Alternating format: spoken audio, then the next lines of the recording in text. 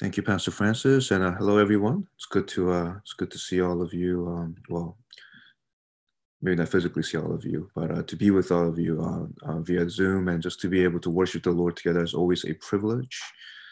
Today, we are looking obviously at Luke chapter 10, and this is a very famous story, very famous parable of Christ called the Good Samaritan story, or the Good Samaritan parable, or the parable of the Good Samaritan, as most of us know it. And as Pastor Francis was saying, we wanted to this the beginning of this new year, think about different ministries in our church, and obviously Pastor Francis talked about serving the last couple of weeks, and really the importance of serving, and it's really calling us, as a people of God's church to serve. And we wanted to talk about different aspects in our church that we can serve in, different committees we have, different ministries. And so he and I were talking about this, and he was talking about different committees, and we talked about mercy, and that got me excited. I said, you know what, can I get the opportunity to preach about the importance of mercy ministry, the importance of gospel neighboring. And so today we're talking a little bit about that, and it's a wonderful passage. So much in this passage, but we'll try to keep it, I guess, kind of focused. And one of the things I think it's important to know is that when we reach out to people, when we minister to people, I think biblically, we have what we will call, I guess, gospel messaging, which is really just speaking about, or preaching, sharing about the love of Christ, about the gospel of Christ, and really just verbally um, letting people know about Christ, about the Lord. But what we also see is not just gospel messaging, but we see gospel neighboring, as some would put it, where through our actions, through our deeds, right, through just the things that we do, through meeting other people's needs, we really show, and we witness, with the love of Christ. And I think it's important for us to know that it's not just all about just the messaging, or it's all about just the doing. It's really both, right? We want to show people the love of Christ through our actions, through our deeds, through meeting of needs, but also we want to, with that, share just the amazing gospel of Christ. We want to share about the amazing grace that we have in the Lord. And I think oftentimes, though, we tend to lag in one or the other, or both for that matter. And today I want to really just focus on what does it look like for us to be loving our neighbor by gospel neighboring? What does it look like for us to meet other people's needs with the love of Christ? And so we're here in the Gospel of Luke, chapter 10. I think Brother Brandon read it very well for us, verse 25 to 37, with the parable of the Good Samaritan. And so I want to really talk about three things today. The first one will be the command and call, right, to love our neighbor in need, right? The command and the call to love our neighbor. Secondly, I want to really talk about the costliness and the comprehensiveness of that calling, right, to love our neighbor, the comprehensiveness, the costliness of the calling to love our neighbor in need. And lastly, the motivation to love our neighbor, right? Where do we get that motivation? So we're going to look at the command and the call to love our neighbor, the costliness, the comprehensiveness of that call, and also the motivation to love our neighbors. And so we want to start here with just the command and the call to love our neighbor, and let's look at the passage. And the passage starts with a lawyer, right? If you look at verse 25, a lawyer stands up to put Jesus to the test. Now, when we hear the word lawyer, most of us probably think about criminal lawyer, civil lawyer, right? Think about a lawyer that we know. We have some lawyers in our church, but the lawyer here is not talking about the kind of lawyer we would think about generally. The lawyer here we're talking about a religious lawyer, someone who is an expert of the law. So this is somebody who doesn't just read the Bible. This is somebody who knows the Old Testament and just really knows the Word of God as they knew it back then, just really inside and out. Somebody who is an expert of the law. And he asked Jesus a question, a very important question, actually. He says, "Teacher, what shall I do to inherit eternal life?" There's a very important question. However, the way he asked the question, it says here in the passage that it is a test. He's trying to trap Jesus. He wants to trap Jesus. And so he asked the question in this way probably because he knows Jesus hangs out with sinners, and maybe he wants Jesus to say things in a way where maybe he undermines the law, or where he doesn't really seem to lift up the law of God. So he tries to trap him, but Jesus, he asks a question back to him. He says, well, how do you read it? What's written in the law? You're the lawyer, right? You tell me. How do you inherit eternal life? And then the guy, he answers the question, very well. He says, you shall love the Lord your God with all your heart, with all your soul, with all your strength, and with all your mind, and your neighbor as yourself. Now, this is nothing earth-shattering. This was known by anyone who knew the Old Testament, that this was the summary of the law, right? We have loving God and loving neighbor, right? He's quoting from Deuteronomy 6, Leviticus 19. I mean, these are famous passages.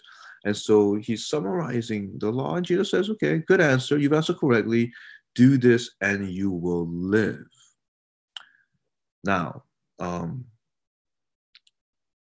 this is not really Jesus saying, that if you do a bunch of things, you can be saved. I think we should all know better than that. Obviously, we know that, we cannot ever do anything enough to be perfect enough to be saved on our own merits. And Jesus is kind of exposing that. There is no way anyone could love God and love neighbor perfectly in order to live. And so really what this should have done is maybe make the lawyer think and say, I can't do that. How can I then inherit eternal life? And hopefully that he would then maybe get to the place where he understands he needs grace. But instead of doing that, he tries to justify himself, and he says, who is my neighbor, right? Because the command to love God obviously would seem too much. To love God with all your heart, soul, strength, and mind would seem impossible. But also the command to love your neighbor as yourself would also seem impossible. And so he wants to justify himself. He wants to maybe try to make it more obeyable, something that's doable. And he says, well, who is my neighbor? And here what Jesus does is he doesn't answer the question directly. He gives a story. And I think we all know the story. I hope we all know the story. And the story obviously is about a man, who's going from Jerusalem to Jericho. He falls among robbers, he's beat up, and he's left half dead. He's dying. And, one of the things we need to know here in this passage is that this road from Jerusalem to Jericho, I mean, this was it was a road known for people to get robbed in. It was a very dangerous stretch of road. And, I think some people even call it parts of this place the pass of blood, right? Or the way of blood, because it was known for just the danger that came with it. And so the man is in a dangerous road. He's attacked by robbers, and he's pretty much left for dead. And then what we see in the passage is we see two people that everyone would maybe expect to help the man. We see two people that you would think would help this dying man, a priest and a Levite. These are religious leaders. A priest is the person who's obviously doing offering sacrifices at the temple, and he's a leader. And a Levite is not a priest, but it's an assistant to the priest. And these are two people that are very, looked up to. They're supposed to be men of God. And what do they both do? They ignore the guy. They pass by on the other side. They want nothing to do with this person that is left half dead. And scholars wonder that why did they just leave him there? Why didn't they try to help him? And people wonder, maybe they were scared that the robbers were still around, they might get robbed themselves. Maybe it's because this man looked like he was already dead, and obviously they didn't want to touch a dead man, because in Jewish law, if you touch the dead person, you become ceremonially, ritually unclean, and that would complicate their life. That was not good for them. Maybe they just were busy. They didn't want to deal with it, right? No one knows for sure. Jesus doesn't explain that, but these are some of the reasons that scholars give to maybe why they passed by him. But the important part is, after they pass by him, a Samaritan comes, and he sees him, has compassion on him, and he tends to his needs. And Jesus is answering this question of, who is my neighbor? How do I love my neighbor? by showing this example of a good Samaritan who sees this man who is injured, right? Who sees this man who is pretty much dead, and he does everything he can to help him. And so, really, this first point I'm trying to make, and I'm gonna, I guess, say a little bit more here is the command and the call to love our neighbor. The command and the call to love. Well, what is it, right? In this kind of context, meeting someone's need, I think it means, at the very least, a few things here. It means, one, we want to see the people in need, right? We want to see the people in need. Not just look at them for a second and walk away, as we see with the priest and the Levite. We want to see the need that they have. But then we don't want to see it. We want to have compassion, right? We want our hearts to go out to them. And lastly, we want to act upon that, right? So we look at the passage, we see three people. They all see this person who is dying, person who is practically dead, who is in need. And the first two, right, the priest, the Levite, these religious leaders, people that were looked up to, people that probably maybe people would have expected to help, they just walk on by. They see him, but they don't see him. He's not important to them. But the Samaritan sees this person. The Samaritan sees this person who is left half dead, and his heart goes out to him. He has compassion. And how often is it that we're like the priest and the Levite? We don't see people in need. We don't care, right? Maybe sometimes we're just so busy with our own lives, with our own stresses. We don't look around to see who is hurting, who needs our help, who needs our prayers, right? Who needs our words of encouragement, who needs acts of mercy and deed ministry done for them. We don't see it. Maybe we don't care, but we need to see the people in need. We need to look for people who are hurting, who are in need, but also we need to have compassion. How often do we see somebody in need and maybe we're like the priest and the Levite? Oh, I don't want to be bothered by them. I don't want to be troubled by them. Let me walk to the other side. Maybe not physically, but in our hearts, we want to walk. We want to pretend we didn't see it. We want to pretend, it doesn't affect us. But what we see here is a Samaritan whose heart goes out to this man. And it's actually surprising because the way Jesus frames the story, it's a purpose. Jews and Samaritans did not like each other. They were enemies, right? There's a lot of dislike. And so the idea is that the man who's going from Jerusalem to Jericho, I don't think explicitly says it here, but he's supposed to be a Jew. And then a Samaritan who is an enemy of the Jews, somebody who is disliked by the Jews, right? He wants to help this man. Let me actually read something here from a commentator, and he writes like this: a Samaritan was just about the last person that anyone in Israel would expect to stop and help. In centuries past, Samaritans had defied God's law by intermarrying with the Assyrians. Over time, they had developed their own version of the Torah and set up their own center for worship. Thus, as far as the Jews were concerned, the Samaritans were half-breed heretics. By the time of Christ, there was settled animosity between the two groups of people. And so here is a Samaritan, somebody who is an enemy of the Jews, and he sees a Jewish man lying on the road, pretty much dead, it looks. And so most people would have expected, I'm sure the expert of the law would have expected him to say, oh, forget this guy, let me just walk on by. But instead, he sees him in need, and he has compassion.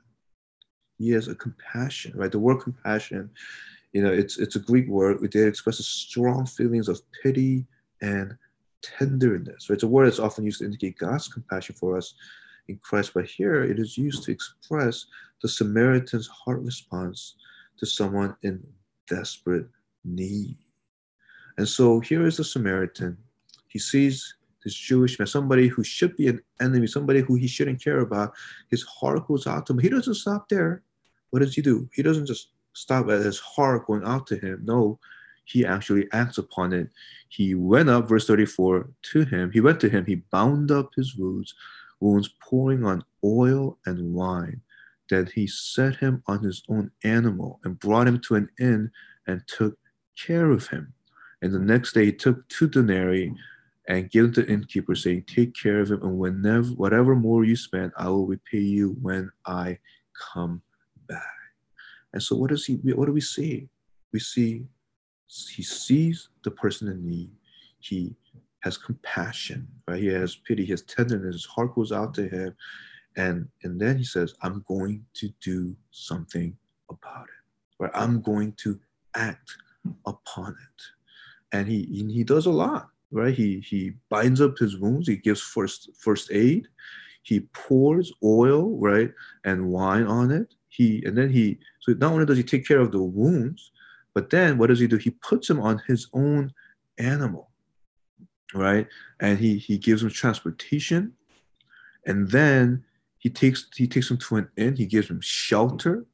He takes care of him, and he even gives money to someone else because he needs to go. He needs to take care of some business, but he gives money to the innkeeper to take care of this dying man while he is gone.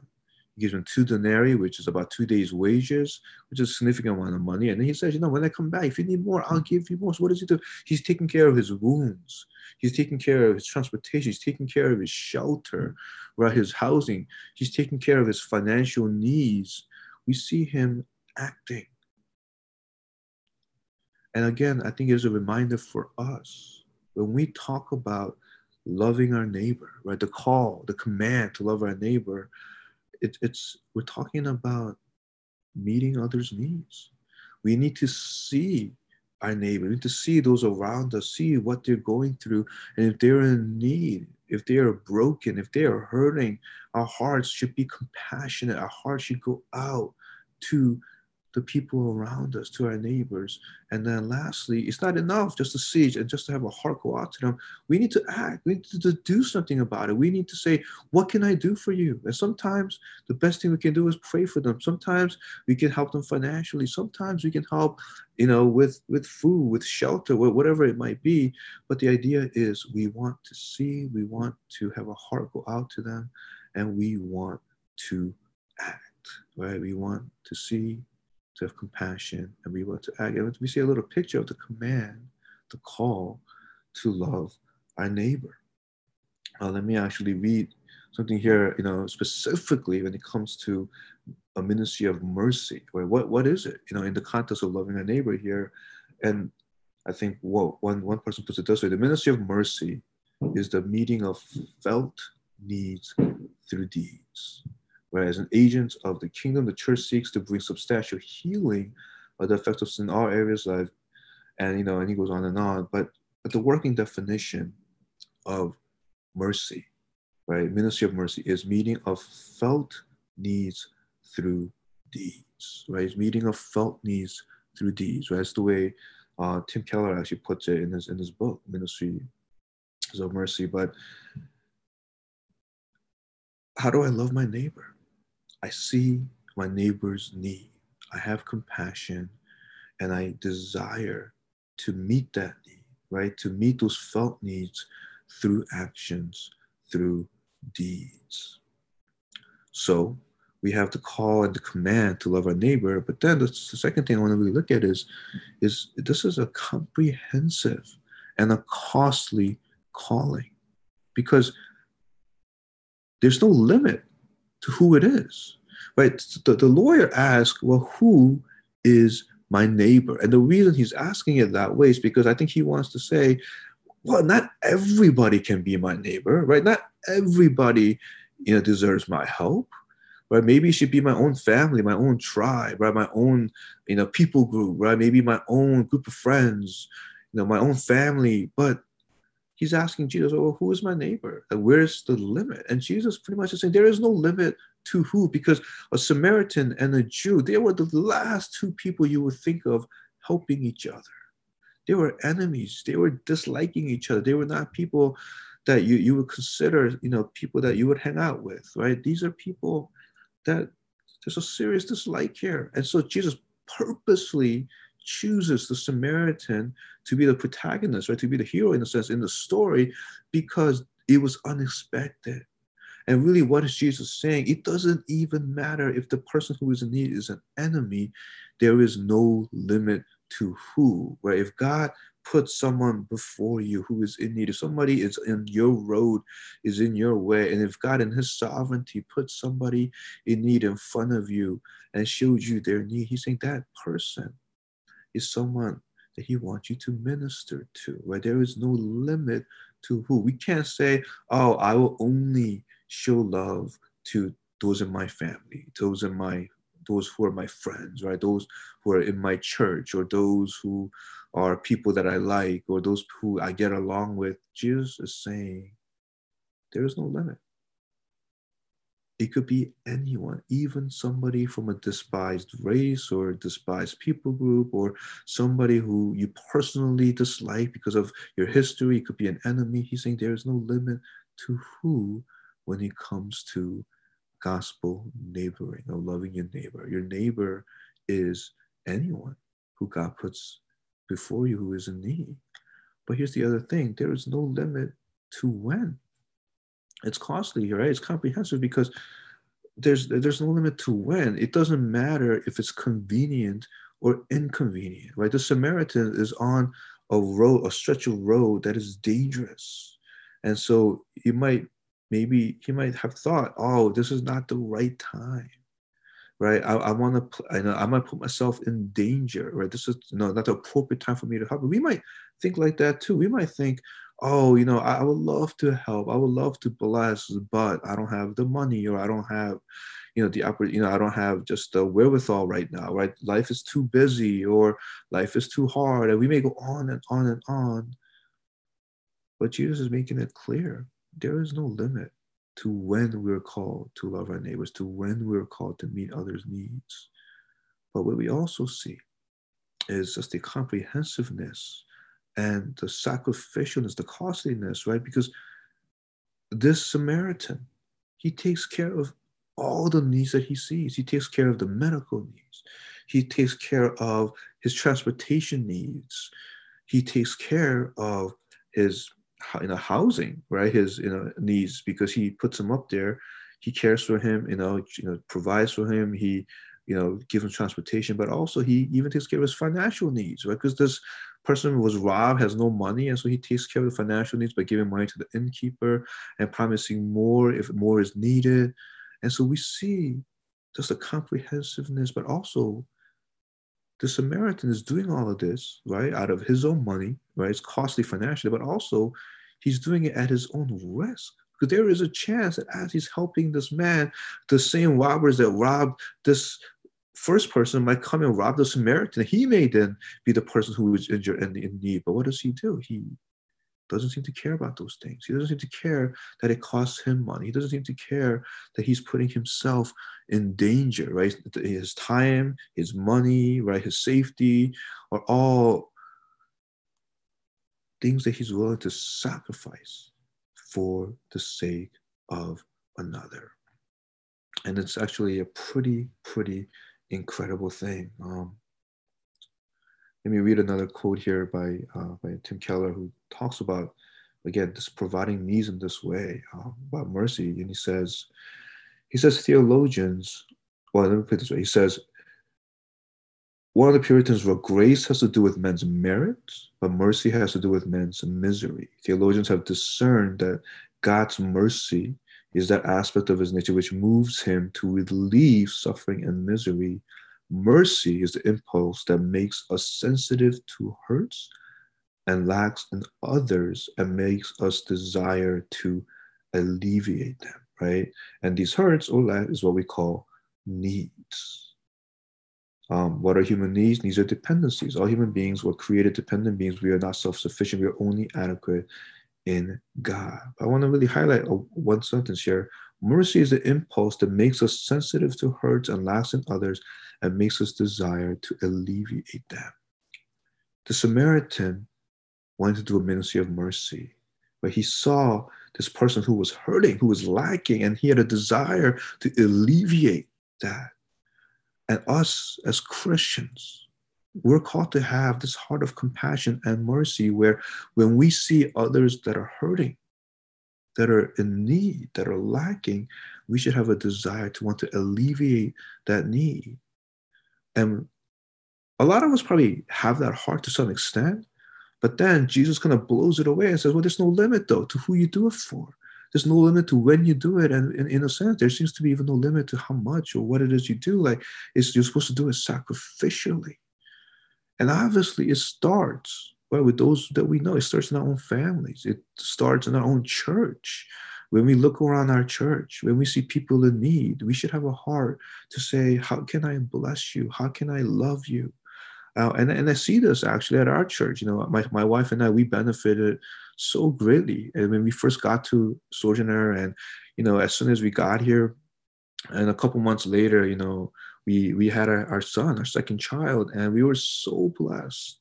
You know, when we were in need, where we had our church family providing for us, just with gifts and with food, right? People coming by and just bringing food for us, and that was such a huge blessing.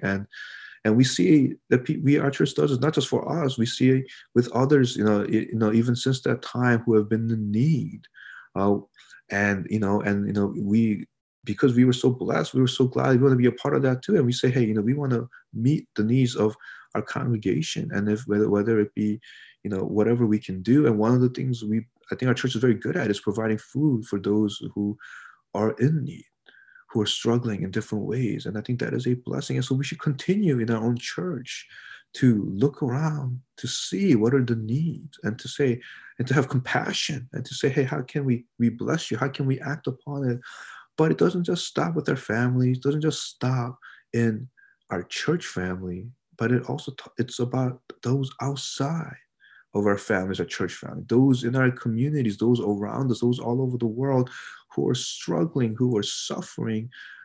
And as God puts certain people on our heart, as God puts people in our way, in our road, so to speak, there is a call, there is a command to love our neighbor, to see those needs, to have a heart of compassion, and to say, how can we help? How can we act? How can we bless? And as a church, I hope that's something that we do, that we continue to meet the needs of our own church.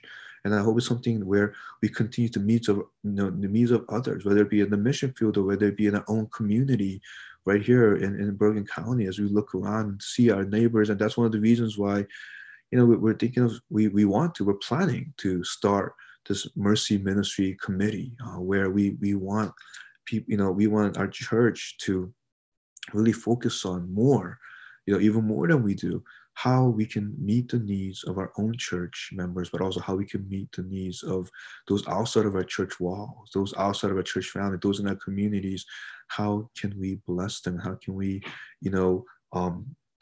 just meet the needs, the felt needs of others through deeds? And so that's something that we want to do, and it's something that we hope that some of you can really, volunteer for, to be a part of, and maybe even lead this committee, so we could do more and more, with the love of Christ. But here's something that I want to say. This command, this call, it's actually, I think it's impossible to desire to bless others sacrificially, even those I don't know, even those who might be my enemies, even those who I might think are undeserving, the people obviously that I know, but also people that I don't know, people that I might even dislike, like Jews Samaritans back then. And to do it in an extent where there's seems to be no limit to who or to when, and I have to give sacrificially, and my time, my money. I mean, this is an impossible calling, unless the motivation for it comes out of our realization of the grace that we have received. See, because if my motive is guilt, that's not going to last long. right? If my motive is guilt, or people say, oh, look how much you have, how blessed you are. Look at these other people, they don't have much, so you have to give. If that's really my motivation, that's not going to last very long. It's actually, I might have a guilt trip and I might maybe do some nice things. And after a while, I'm going to get tired of it. Or if my motivation is, I think I'm such a nice person, I want to prove how nice and loving and good I am. Again, that kind of motivation is not going to last. The only motivation that really allows me to empty myself and to give and to love sacrificially, to be a gospel neighbor, right? To be meeting others' needs through through deeds, with love, with compassion, with sacrifice, is when I see more and more how much I have received. See, I think a lot of us, when we look at this Good Samaritan story, the temptation is to see ourselves as the Samaritan, right? Oh, yeah, I should be the Good Samaritan. I should see the people in need in front of me, and I'm going to be like him, and I'm going to, take care of the medical and take care of, transportation and housing and food and finances, and I'm going to give and give. And I think if that's our motivation, I mean, that's really just moralism, and that's not going to work. That's not going to last very long. I think what we need to do is see that if I'm going to put myself in this story, I'm the person who's lying on the road. I'm the person who's dying on the road. I'm the one who is in need of help. I'm the one who has no hope. I need someone to help me. So then who does the Good Samaritan point to? It's obviously pointing to Christ. He is the true Good Samaritan. And here's the thing, in this passage, the man is half dead. For us, we are dead. The Bible is so clear that we were dead in our trespasses and sins, not dying. We were dead. We had no hope, none whatsoever.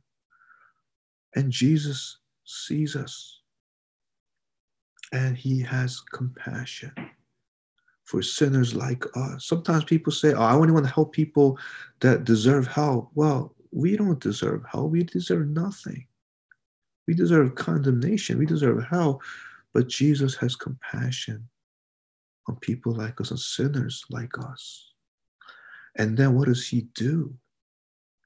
He helps us, obviously, but unlike the Samaritan who risked his life, who risked his safety to help, what does Jesus do? He actually gave his life willingly. He went to the cross for sinners like you and me, who were people who were dead in their trespasses and sins. Jesus gave his own life. He did what only he could do for us as he went to the cross and he died a death that we deserve. He died so that we could live. He died, he rose again. And now when we put our faith in Christ, we are forgiven, we are saved. And when we understand this grace, when we understand this love, when we understand what Christ has done for us, and we are blown away and amazed by that we who deserve nothing have received everything in Christ. When we understand that, then what happens is our hearts are stirred, our hearts are moved. And now, of course, we want to worship God. We want to give him all the glory. But what do we also want to do? We don't want to just love God. We want to love our neighbors. And we want to love our neighbors as Christ has loved us. And I hope, I pray that will be our hearts, that we will look to Christ. Look to Christ who has loved us so much.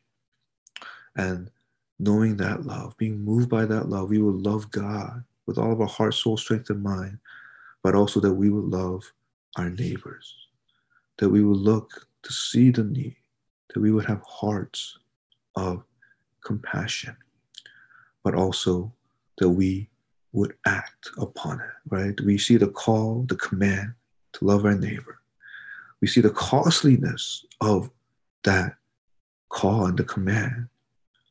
But we can only do that when our motivation comes from knowing Christ, what he has done for us, and just reveling in that, and just being so thankful and so grateful in that we say, Lord, as you have loved me, now I will want to love, to bless others in need. And I hope that is my heart, that is your heart.